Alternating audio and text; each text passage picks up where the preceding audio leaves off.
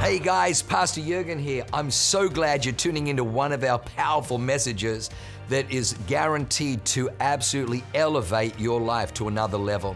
At Awaken, we only want to preach fresh, real, powerful to help you grow stronger in your walk with God, develop your faith so you can take more territory. I'm praying that God blesses you and enriches your soul as you listen to this amazing word from God. God bless you. How was everybody's Thanksgiving? Was it good? It came and went. It's crazy, and now it's Christmas time. Like as soon as Thanksgiving is over, it's like Christmas is here. And so, at our house, it's a really big deal. Actually, real quick, I want to. Where's Richard and Debbie Hodge? There they are. Can you guys stand up for one quick second? I want to tell you a quick story about this amazing couple. So I was actually really confused. Richard came up to me this morning, and it was like I saw him, and it was kind of like my brain wigged out a little bit. And I realized it's because I think maybe for the first time ever, I'm seeing him at church without his gray Usher T-shirt on. And I was a little like, my mind just couldn't make it happen. And the reason he's not in his gray Usher T-shirt is at the request of his wife, that on their 40th wedding anniversary, he would sit with her in church. Today is Richard and Debbie Hodge's 40th wedding anniversary. Can you believe that? We love you guys. We honor you. So beautiful. What an amazing couple. So awesome. And you know, it's cool to me. You go ahead and grab a seat. So yesterday they had a vow renewal celebration that I got to officiate, and it was amazing because I was there, and we had so many people from East Lake campus were there to celebrate with them. And as I was sitting with their son, Josh Hodge, who goes to our El Cajon campus, he reminded me, and I knew it, but I had forgotten that him and his wife, Christina, were on two different people's vision card for 2 years in a row. So if you're new here or don't remember, every year at the beginning of the year we have a vision card where we kind of write like what we're really believing God for the year, and then on the back of that card there's a space for 3 names. And everybody writes down the names of 3 people that you want to believe to see come to God, come to church. And so Josh and Christina were both on Monica Hernandez's vision card and Sean Bennett's vision card. And so then Josh and Christina came to church, and because of that, his parents came to church, and here they are celebrating 40 years with their church family. And I couldn't think of anything more fitting as we close out our evangelism series called Reach today than that story. It's so beautiful how the prayer and belief for a friend led to so many people coming to church and now being planted in our church family. We love you guys. One more time, give it up for Richard and Debbie Hodge, 40 years together. Amazing, amazing. And so we're ending our Reach series and jumping into a series, our Christmas series called God with Us. And I'm breaking the rules. Oh, we already got a slide for it. Praise the Lord. And I'm actually going to go ahead and just start the God with Us series a week early. And maybe I'll get in trouble for it. I don't know, but I'm going to do it. And so the title of my message is God with Us. God with Us. So Christmas is here. It used to be an ongoing fight in our household because Christmas to my wife is like everything. And to me, it was nothing. And so there was a big disparity in our marriage early on, and I'm coming around now. I'm into it. We did the Christmas tree decoration thing this last week, and we didn't have a fight about it. First time, I think, in 13 years that we haven't fought in somehow, some way about the tree and all that. Yeah. What was that? Okay, well, I still have a month to screw it up. Is that what you're saying? No, that's rude. That's rude. It's not going to happen. But it's just always a thing, and it's my fault, okay? I'm growing. I'm just a Scrooge. Historically, I have been. I'm not a Scrooge anymore.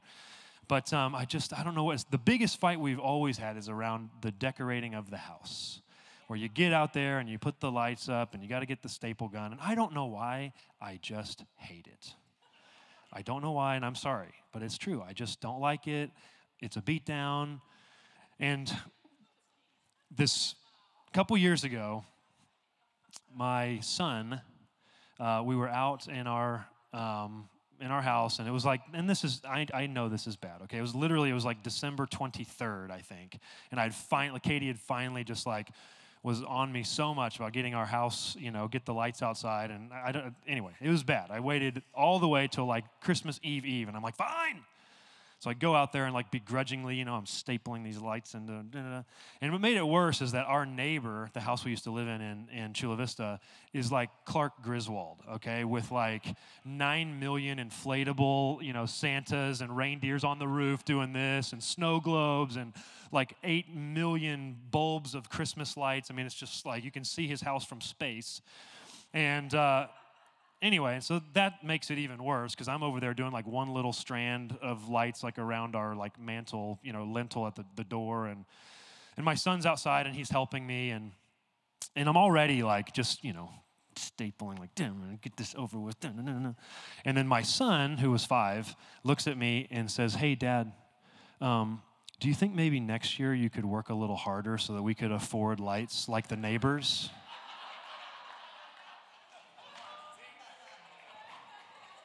And it just so happened my wife was outside at that moment. And so I look over, and she just has her face buried in her hands, like just belly laughing. And so, anyway, this year I was waiting for my son to, and he didn't. He was really nice. He didn't say anything. It was amazing. So, anyway, improvement in the Yeager household. Praise the Lord. Come with me in your Bibles to John chapter 17, verses 1 through 3. John 17, and then we're going to be in Matthew chapter 1, looking at the birth of Jesus. So John 17, verses 1, 2, and 3. So this is kind of the end of the story. We're jumping to the end of the story. And this is a prayer that Jesus prays right before he goes to the cross and he's crucified. It's like his last prayer between him and God. And it says that Jesus spoke these words, John 17, verse 1. Jesus spoke these words, lifted up his eyes to heaven and said, "Father, the hour has come. Glorify your Son, that your Son also may glorify you, as you have given him authority over all flesh, that he should give eternal life to as many as you have given him. And this is eternal life, that they may know you, the only true God, and Jesus Christ, whom you have sent. And this is eternal life, that they may know you, the only true God, and Jesus Christ, whom you have sent." And so, it may not sound like much, but there's a pretty radical implication in there that it's possible to know God, that God can be known. And that's actually what separates Christianity from every other world religion, every other faith. There is no other religion that supposes that you can know God in an intimate way, that you can have a direct relationship to him.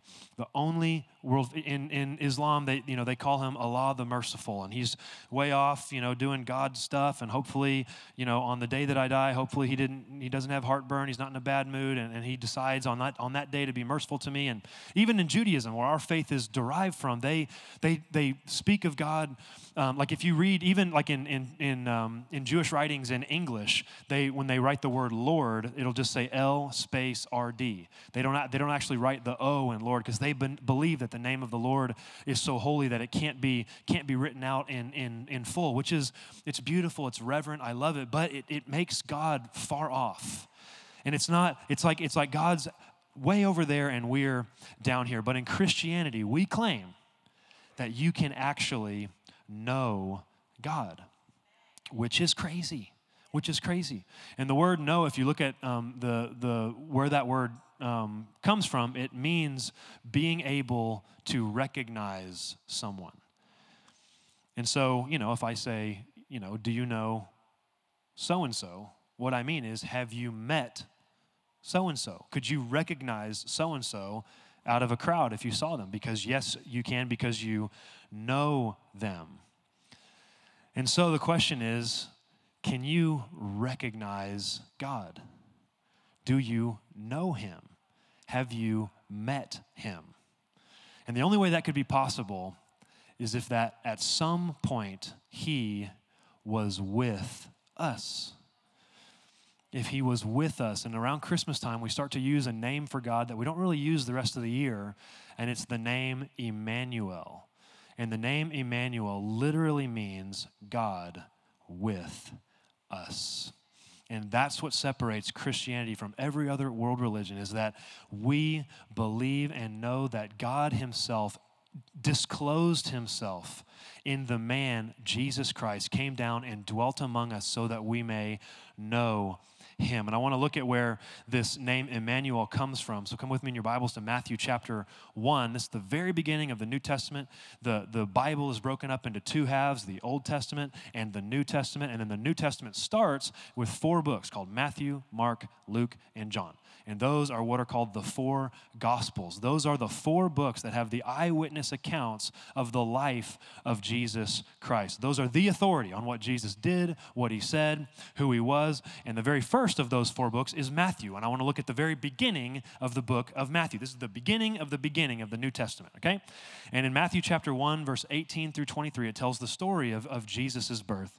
It says, "Now the birth of Jesus Christ was as follows. After his mother Mary was betrothed to Joseph, before they came together," you know what that means?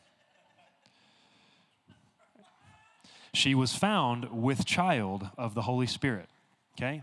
Virgin birth. So Mary and Joseph hadn't, but she found that she was pregnant.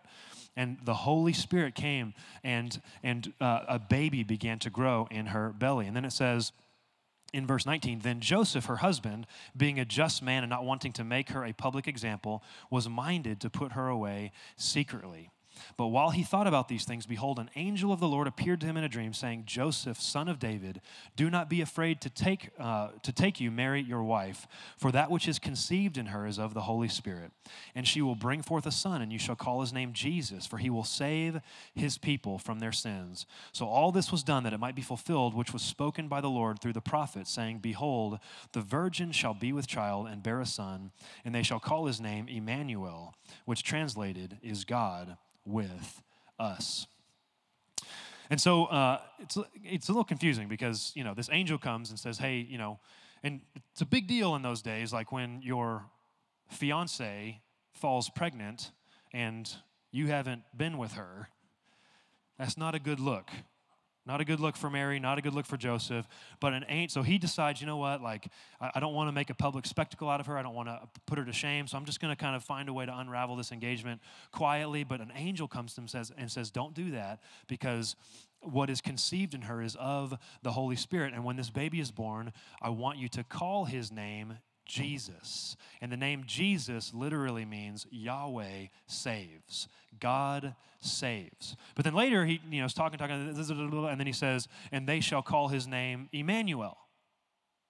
So if you're Mary and Joseph, you're like, wait, come back. Well, which is it? It's the Savior of the world. We don't want to get this wrong. Is it Jesus? Is it Emmanuel? But if you read closely, it says that the angel tells them, you, his parents, will name him Jesus. But then it says that they will call him Emmanuel. They, everybody else, us. And if you look all through Matthew, Mark, and Luke, and John, through the eyewitness accounts of Jesus' life, there are examples after examples where he would do something amazing, where there was a storm and he's on the Sea of Galilee and he says to the wind and the waves, "Peace, be still." And the Bible says that the disciples fall on their knees and say, "Who is this that even the wind and the waves obey him? Surely this is God with us." And so the Bible says that the angel tells him, you will name him, as mom and dad, you're going to name him Jesus. But everybody else is going to say, surely this is Emmanuel, God with us. That's what the name Emmanuel means. So if you're in here and your name is Manuel, come on, Emmanuel. And I have to give it to you, Latinos. You're very, very bold with the naming of your children. I don't know of any white boys named Jesus, but I know a bunch of Jesuses. Okay? I don't know a lot of white guys named Emmanuel, but I know a lot of Manuels, and I love it. You're just bold and say, you know what? The name that is above every other name, that's my son, Jesus. That's my son. I'm going to name my son Manuel, God with us. I love it. We go more for like Matthew, Mark, Luke, John, just kind of the tier below. Still good, still apostles, but anyway. Emmanuel, God with us. So those are my 3 points. God with us. Point number 2, God with us. And point number 3, God with us. Point number 1, God with us. It is undisputed by anybody that there really was a man named Jesus Christ who lived 2,000 years ago and who was crucified on a cross. Everybody. There's nobody that doesn't believe that's true. There really was a man. He's a real life historical figure. It's not a myth. It's not a legend. It's not fairy tale. Really was a man named Jesus Christ. He did a lot of really crazy things. Now, he claimed himself that he was God, which is pretty nuts. Now, there's been a lot of psychos over the years who have claimed to be God, so that's not like, that doesn't mean it's true necessarily. There's been a lot of people that have said that they were God and they were just crazy, right? But this guy Jesus said that he was God. There's an interaction that Jesus has with the religious leaders of the day, and it's found in John chapter 8, verse 56. It's going to be on the screen really quick. But I want you to read this interaction. He's talking to these religious leaders, and he says, "Your father Abraham rejoiced to see my day, and he saw it and was glad." And then the Jews said to him, "You're not yet 50 years old, and yet you have seen Abraham?" And then Jesus said to them, "Most assuredly I say to you, before Abraham was, I am." That's a crazy thing to say. He didn't say before Abraham was, I was, which even that would be crazy. But he said before Abraham was, I am. Meaning, I have no beginning. I never started. I have always been. Forever. That's a crazy thing to say, and that's why the Jews hated him, because that word I am is the same name Yahweh. The name Yahweh, the name for God, means I am that I am. And so it was just like a smack in the face to the Pharisees when he said before Abraham was Yahweh. That's wild. Okay, so Jesus claimed to be God. He forgave sins, which doesn't sound like a big deal maybe on the surface, but that is a big deal. Like if Jim, which he would never do, but if he did, got really upset with Manuel and punched Manuel right in the face. And Manuel was like, "Hey, Jim, why'd you do that?" And I show up and I say, "Don't worry, Manuel, I forgive Jim." It would be like, yeah, okay, but my face still hurts, and I'm mad at Jim. You can't forgive a sin unless it was committed against you. There's a beautiful book called The Sunflower, gosh, I can't remember the name of the author.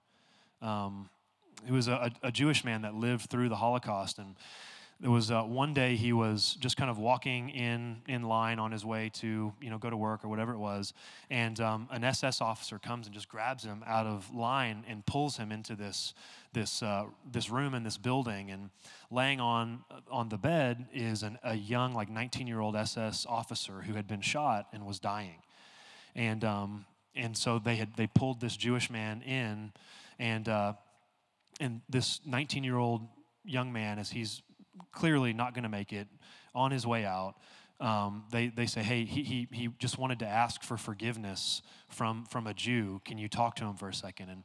And this 19-year-old young SS officer tells this Jewish man all of these terrible things that he had done, the families that he had murdered, all these terrible things. And so on his deathbed, as he's about to die, he asks this random Jewish man, "Will you forgive me?" And it's a really, it's hard to read, but it's a really, really great book. And what he ends up saying is, "I can't, because you didn't do those things to me. I can't forgive you. Only the people that you have wronged can forgive you." So when Jesus looks at the paralytic and says, "Your sins are forgiven," that's a crazy thing to say, because what he's saying is every sin you've committed in your life, whether it was you hurting somebody else, whatever, ultimately, it was me. It was me that you sinned against, but your sins are forgiven. So by Jesus going around and forgiving people's sins, it's him claiming to be God. Now again, just because he claimed to be God doesn't mean anything. A lot of people have claimed to be God. That's not the point that matters. What matters is that everybody else believed him. That's the part that's crazy. That's the part that you have to come to terms with, is that even Jesus' closest followers believed that he was God. Every single one of the original 12 apostles, except for John, was martyred. They all died, and they all died badly. And if it was all just kind of made up and, Jesus was like a good moral teacher and a really nice guy, and after he died, they decided, hey, I think we could make a world religion out of this. This is going to be awesome. It'll be really cool. It'll be a way well, then you're not going to die terribly and be tortured for something that you made up, right? The part that's crazy is not that Jesus claimed to be God, it's that everybody believed that he was God. And one of my favorite case studies about this is his brother James. Okay, so Mary and Joseph, Mary was the mother of Jesus. Jesus was born from Mary, but it was before Mary and Joseph had come together, virgin birth. Well, then afterwards, they had other children, and one of Jesus' brother was a man named James. And I want you to read with me John chapter 7, verses 1 through 5. It's going to be on the screen.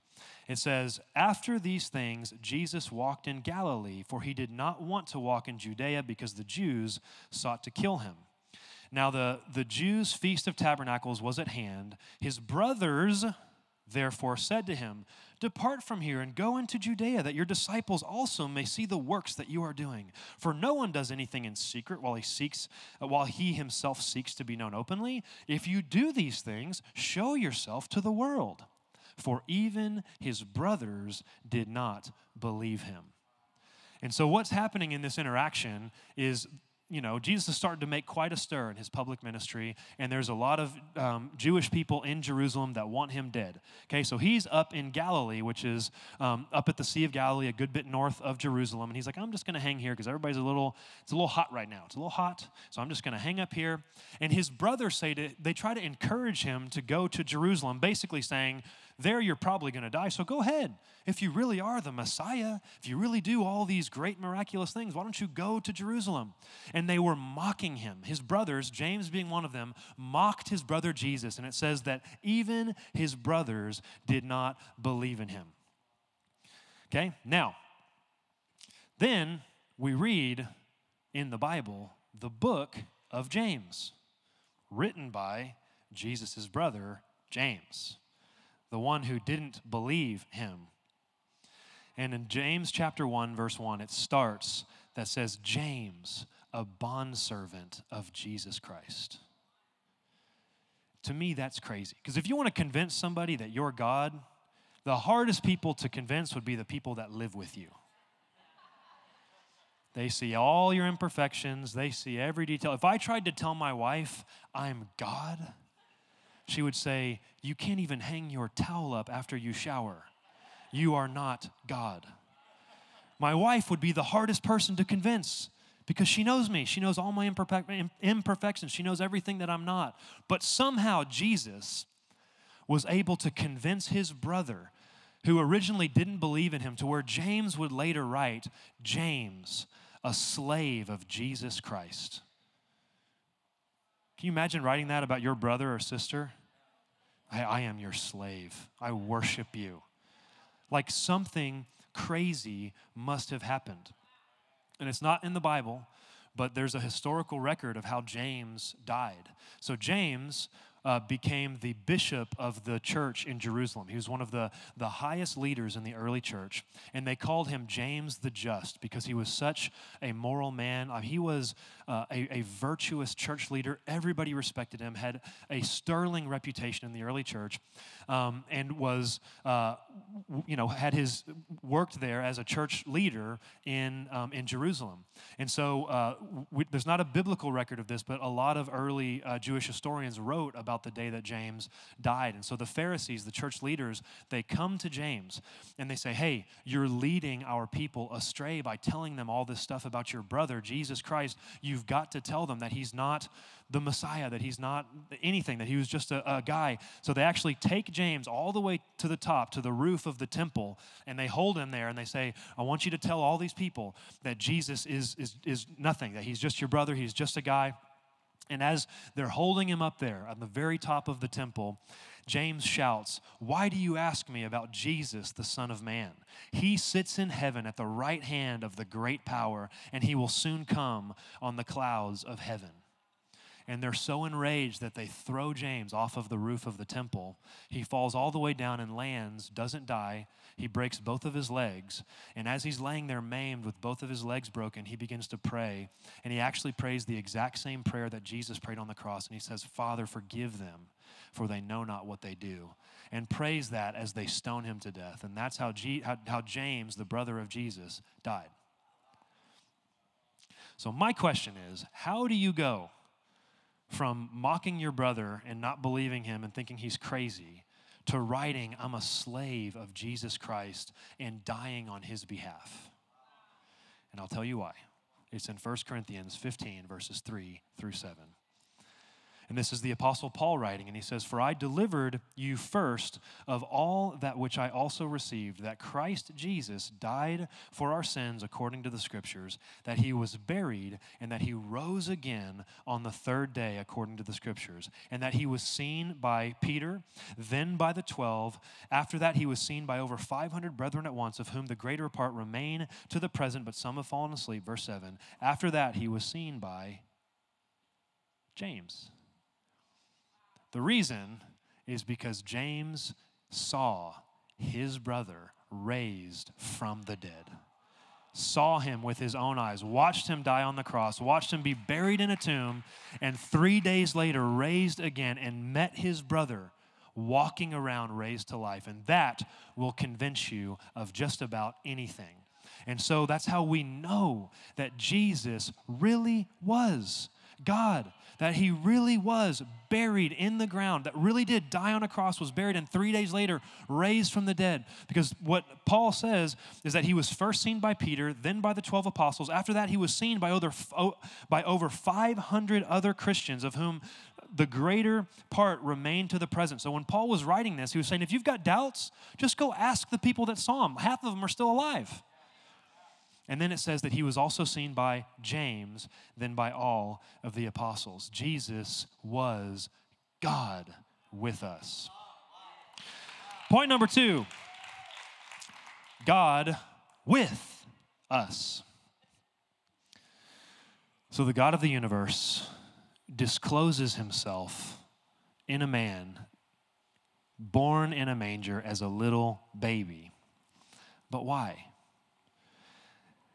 Colossians 1:15 says that he, Jesus, is the image of the invisible God. If you want to know what the infinite creator of the universe is like, what are his preferences, what is he like, what is he not like, what does he love, what does he not love, the way you know is by looking at Jesus. Jesus is the image of the invisible God. And that's how God is with us, that he disclosed himself in the life of Jesus Christ, and that we can actually be with him. We can know God. We can have a personal relationship with the God of the universe, that he can speak to you, that you can speak to him, that you can hear from him. And it is not only possible, but indeed should be common in your life, if you're a Christian, that God speaks to you. And if you're in here and you're like, gosh, like if I self-reflect, like I just don't know, it's happened a couple times, but I will tell you that it gets more and more frequent the closer you get to him.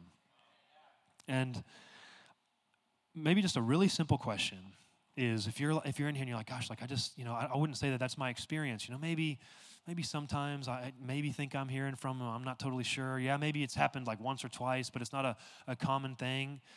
A question I would have for you is, do you ask him? to speak to you.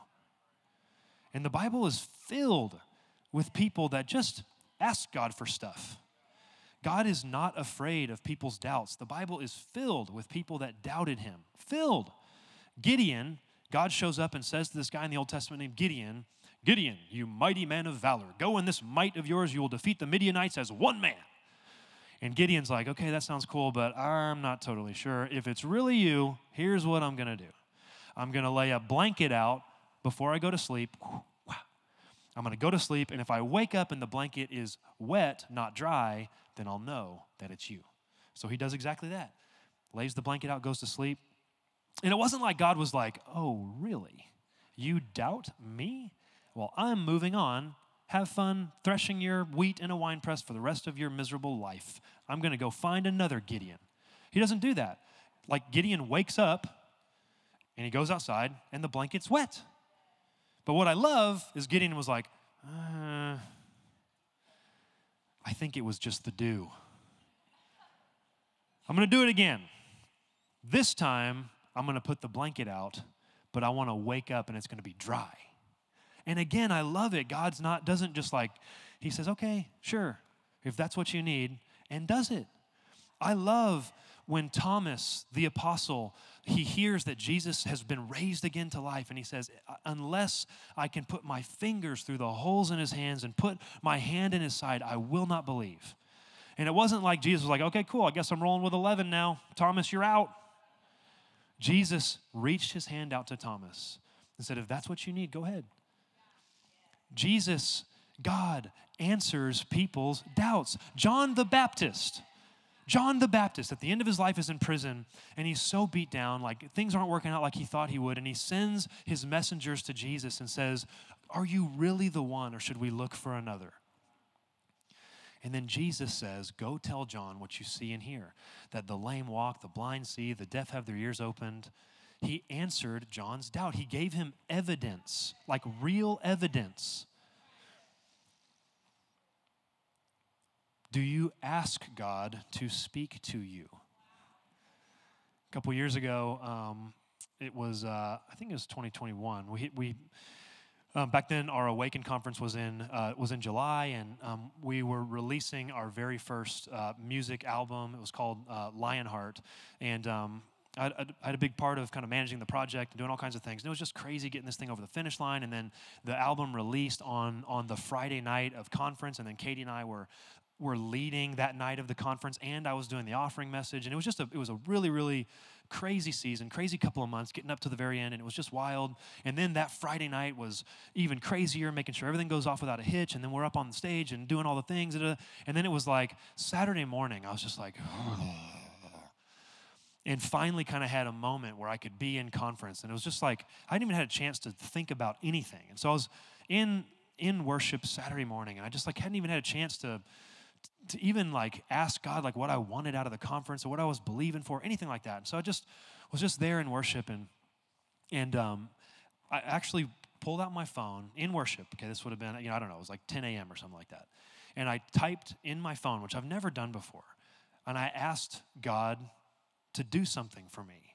And in my notes, I just typed, tell me that it's not the end, it's just the beginning. I don't even really know why I did that. It was just whatever, just a thing. And worship was going, it was awesome, and the conference was amazing. Like Pastor Mike Maiden, who's this crazy guy, this pastor in Arizona that has an amazing prophetic gift, prophesied over Katie and I, and it was like, it filled me up like I'm good to go. For a couple years I can run on that. And but he didn't actually say it's not the end, it's just the beginning. But I didn't really care because it was like, I just felt so filled up. I felt like God saw me. I'm good to go. And then later that night at about 11 p.m., I get a random text message from someone who doesn't even go to this campus, who I talk to maybe once a year. It was Travis Greeno. Anybody remember Travis Greeno? And out of nowhere, Travis Greeno texts me and says, hey, I love this album, so great. And to think it's not the end, it's just the beginning. How crazy is that? But I made the space for God to speak to me because I asked him to. And so my question for you is, do you make space for him to speak to you? Do you ask him? Just ask him questions. What's the worst that's going to happen? Ask for signs. The Bible says that signs and wonders will follow those who believe. And a sign, is if you're getting on the highway, a sign says, go this way for I-5 North, go this way for I-5 South. Signs direct you. And it's totally fine to ask God, hey, God, give me a sign. Totally fine. Maybe he will, maybe he won't. I don't know. But I really love it when he does. It's awesome. Do you ask him to speak to you? The fact that God is with you means that no matter what you face, you can face it. Because he is with you. And the Bible is filled with that language, God with you. Psalm 23 says, yea, though I walk through the valley of the shadow of death, I will fear no evil, for you are with me. And I love that. We read that verse at every funeral. Like I've done several funerals in my life, and that verse always comes up. Because what it means is, and I love it because King David is who wrote that psalm, and he doesn't say, yea, though you keep me from the valley of the shadow of death. It doesn't say, yea, though you transport me through the valley of the shadow of death. Yea, though you convert the valley of the shadow of death into a field of wildflowers and grassy meadows. It doesn't say any of that. It says, yea, though I walk through it, I will fear no evil, for you are with me. And the promise of the Bible is not that God is going to, scoop you up and keep you from trouble and give you life on easy street. The promise of the Bible is that no matter what you face, you'll be able to do it because God is with you. Psalm 91 says that I, God, will be with you in the day of trouble. Joshua 1:9, God says to Joshua, be strong and courageous, for I am with you. Isaiah 41 says, fear not, for I am with you. Matthew 28, when he gives the Great Commission, he says, go make disciples of all nations. He ends it by saying, and I am with you always, even till the end of the age. John 14 says, you know him, for he dwells with you. A couple years ago, I woke up in the middle of the night and just was like, oh man, I don't feel really good. And woke Katie up and was like, kind of just laid there for a few minutes, like, that's probably fine, whatever. And then just was like, this doesn't feel fine. So I woke Katie up, and Katie was like, you're just constipated, go to sleep. I was like, Katie? No, I'm just kidding, she didn't say that. She didn't say that. But she was like, let's just give it a little bit of time. And so I kind of laid in bed a little bit, and it's just like, gosh, like you just kind of, when something's not right. You know when it's just like, whatever. Upset tummy. This was like, this feels different. And so finally I'm like, okay, this is getting a little more acute and serious. And so I made the huge mistake of Googling my symptoms, okay? You never do that, ever. If you go to WebMD for anything, you have stage 4 cancer immediately, okay? If you're like, my ankle hurts, then you have ankle cancer. I'm really sorry. So I made the mistake of Googling my symptoms, and sure enough, it must be stage 4 pancreatic cancer or something like that. But it was kind of like, okay, this sounds like appendicitis maybe, and, kind of self-diagnosed. And anyway, I go to finally I'm like, you know what, like, we should probably go to the emergency room. Go to the emergency room, do the MRI thing, and then there was and I don't remember, I think it was during COVID, and so you couldn't be there. I don't remember. Anyway, for whatever reason, after the MRI, I get wheeled back to in my super awesome hospital gown. Like, we need to get somebody, like, how are those still the same after, like, 200 years? Anyway. And so I get wheeled back, and the doctor says, okay, give us some time. We're going to get the imaging done. We'll take a look. And I say this really carefully because I've been blessed with really good health my whole life. And I know there's many of you and many people that have faced very, very real and serious health challenges. But I know that for me in that moment, when the doctor kind of went away and said, we'll be back in a bit with your results, I was just there alone with my thoughts for about 45 minutes. And, you do just start to wonder, like, what if it's something really bad? And that's happened before, where the doctor goes off and comes back and says, hey, like, got some news that's hard to hear. And so I just remember just kind of being there alone with my thoughts. And just realizing that no matter what, God is with me. And that means no matter what, I can face whatever it is. And it turns out it was just appendicitis. They put me to sleep, took it out, all good, no big deal. But it doesn't matter what it is. God is with us. And there are stories of martyrs and throughout the story of the church of men and women who died terribly. And there's stories of them singing songs and praising God as they were burned alive on the stake. Like one of the worst ways you can go. And how? How? Because God is with us. It doesn't matter what you face because God is with us. And point number 3, God with us. God with us. Now notice that it's not God with me. You need the church. Okay? Anybody that tells you, I don't do the church thing, me and God, we got our thing. It's like, no, you don't. Because it's not God with me, it's God with us. Okay? You need us.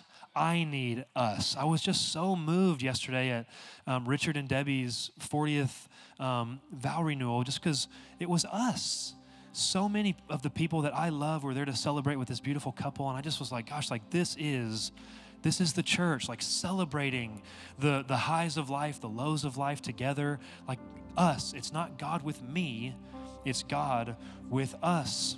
And that's why the church is the most important institution on the planet. I promise you, no matter what, Awaken Church will never, ever close its doors, no matter what. I don't care what governmental mandate comes down from whoever. We will never, ever shut the doors of this place because there is nowhere more important than the house of God. And here's where it gets a little hard at the very end. It's not God with me. It's also not God with all. It's God with us. And a lot of people have a hard time with that. That's one of the main objections that people have with Christianity is because of its exclusivity. That Christians claim that there is absolute truth. And that Jesus said, I am the way, the truth, and the life, that no one comes to the Father unless it's through me. It's hard to get around that. And you can't, and that's one of the, again, the other problems that comes with exploring the life of Jesus is that he made claims like that. He said, I'm God, and no one gets to the Father except through me. That's very exclusive. No one. And a lot of people have a really hard time with that. You know, it's okay, well, what about all of the Muslims on the other side of the world? What about the little kid in Madagascar who never had a chance to know Jesus? And da-da-da. And that's where our mind can go. The Bible says, Jesus says, that on the last day, there's going to be people that are going to say, Lord, Lord, did we not cast out demons in your name? Did we not prophesy in your name? Did we not do all these miracles in your name? And Jesus will say, depart from me, for I never knew you. You know, I'm a very big fan of the rock and roll band U2.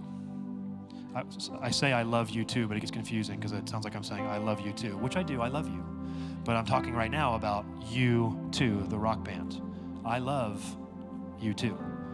And if you don't love U2, then you're disillusioned. Okay? Because they have pioneered just about everything in modern rock music. They've won more Grammys than any other rock and roll band in history.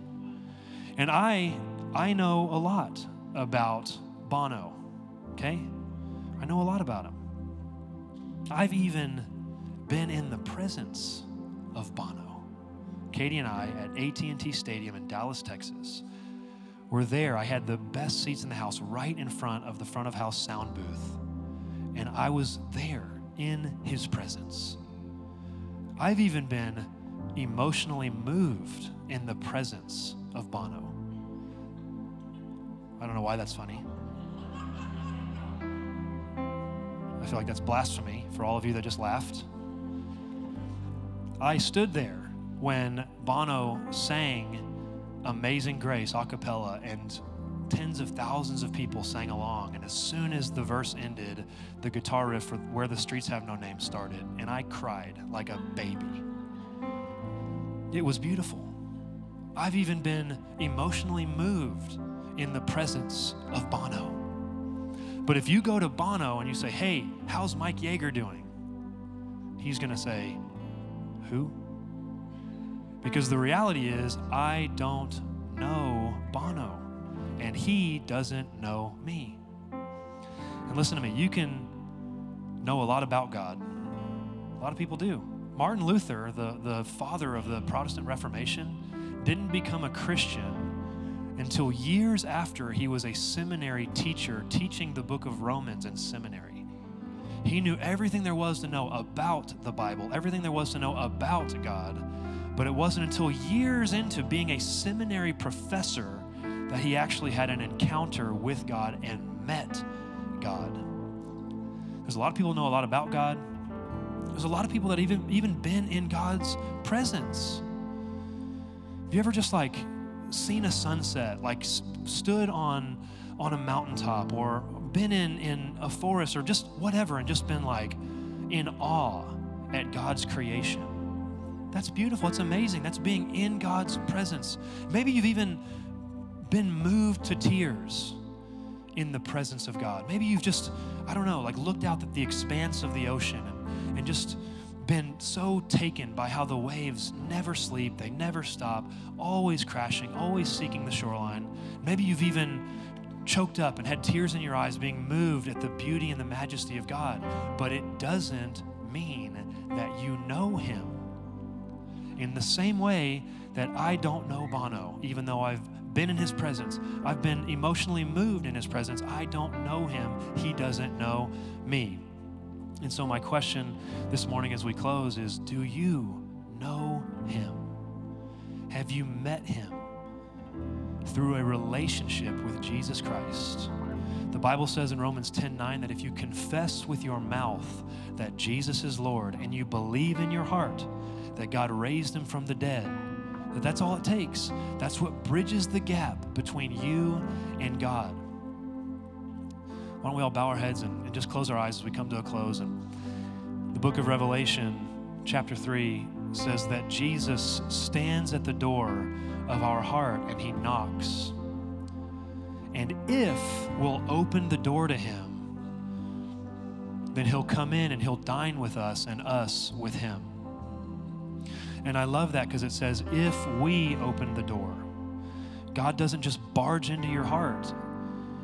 And why would he? That's not a relationship. That's not love. If when I first met Katie, I would have just clubbed her on the head and drug her back to my cave by my ponytail and told everybody it's because we were in love. That's not love. Love is a mutual giving of yourself to another and them reciprocating, them doing the same. And that's why it says that Jesus stands at the door of your heart and he knocks. And if you make the decision to open the door, then he will come in and dine with you and you with him. So if you're in here today and you know that that's you, maybe you know a lot about God. Maybe you grew up in church, but you know that you've never actually surrendered your life to him. You've never actually said, you know what, God, like I'm going to take a crazy step of faith and say, I believe in you. I want you to have to take the wheel. I want to give my life to you. I want to call you my Lord. Whatever you say, I'm going to do. Whatever you ask of me, I'm going to obey. Maybe you're in here and you once walked with God. You used to walk with him, but life got in the way, kicked you down, beat you down, or whatever. Maybe you're just in here today and you're far from God.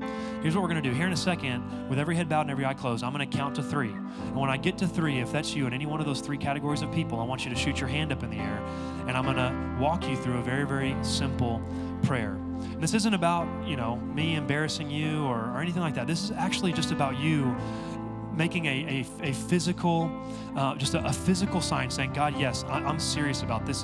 This is for real. At Richard and Debbie's 40th vow renewal at the very end, I got to say, and Richard, you may kiss your bride. And there was a kiss, a physical sign that sealed all of the vows that they had spoken to one another. And in the same way, when you raise your hand, that's just you saying, God, like, what I want from you, the decision to make you my Lord. Yes, I'm serious about this. That's all it is. And so if that's you, here in a second, I'm going to count to 3, and I want you to shoot your hand up. So if you're in any one of those 3 categories of people, here we go on the count of 3. 1, 2, 3. Who needs to make that decision? I see that hand, I see that hand, I see that hand, I see that hand. Who else? I see that hand. Who else needs to make that decision today? Awesome, awesome. In the back, I see you guys. Once I've seen it, you can put it down. Awesome. I see your hand over here in the back. Great. Anybody else need to make that decision today? God is knocking on the door of your heart, waiting for you to open the door to Him. Anybody else need to make that decision? I do need to close just a couple more seconds. Am I waiting on anybody else? Awesome. I see that hand. So proud of you. So proud of you. Amazing, amazing, amazing. Awesome, awesome. Why don't we all stand to our feet? Can we give a big round of applause for everybody that raised their hand? I'm so proud of you. The Bible says that all of heaven is rejoicing. So here's what we're going to do. And again, I'm not doing this to embarrass you or anything like that. But I want to, there was, I don't know, probably 8 or 9 of you that raised your hand. And I want to do what I said I want to do. I want to pray with you personally. And so it's not going to, work very well for me to get to all of you. And so I'm going to ask you to do something really brave here in just 1 second. I'm going to hop down off the stage, and I want you to actually make your way out of your seat and walk down here to the front so I can shake your hand and meet you. And then I'm going to walk you through that prayer that I said I would. And so if you were sitting next to somebody that raised their hand, would you offer to walk down here with them? But come on, church, can we just celebrate and cheer and clap as everybody comes down? Come on, so proud of you guys. Come on, make your way down, make your way down. Come on, let's go.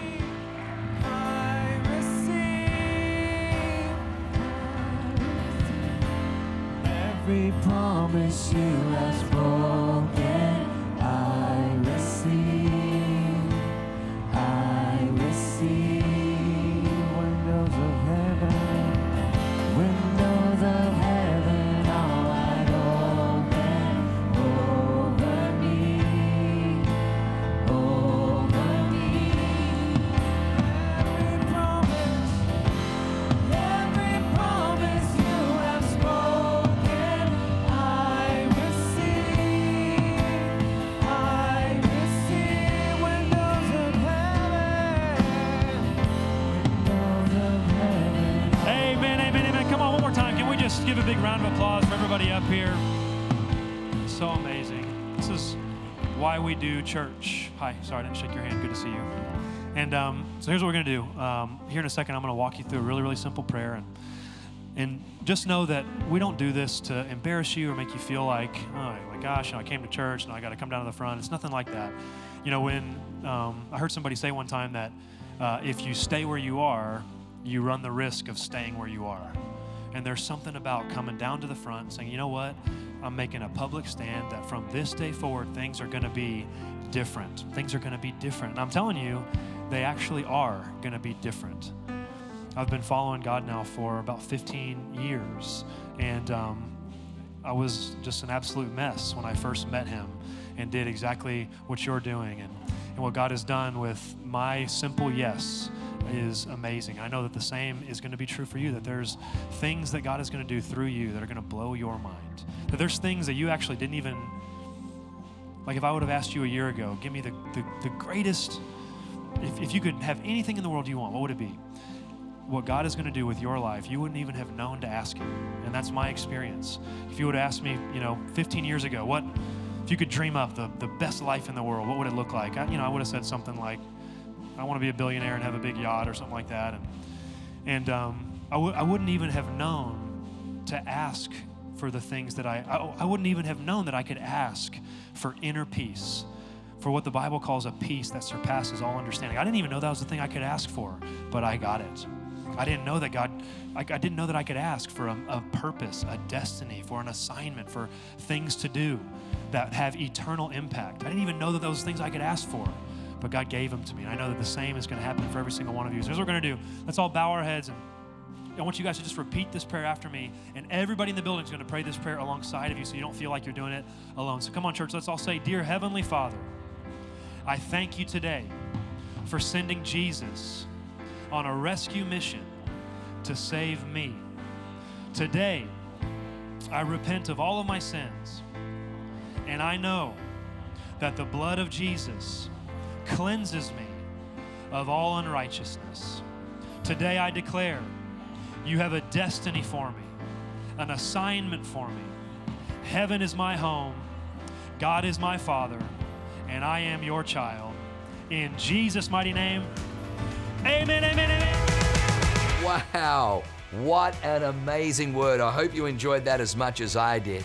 Hey, listen, for more information about our church, go to www.awakenchurch.com or subscribe to our YouTube channel if you haven't already, and download our app. It is amazing. It is chock full of incredible messages, information about upcoming events, and you can even support our ministry if you feel so inclined. We loved having you with us today. We look forward to seeing you again. God bless you. Live a life that is transformative. Bye for now.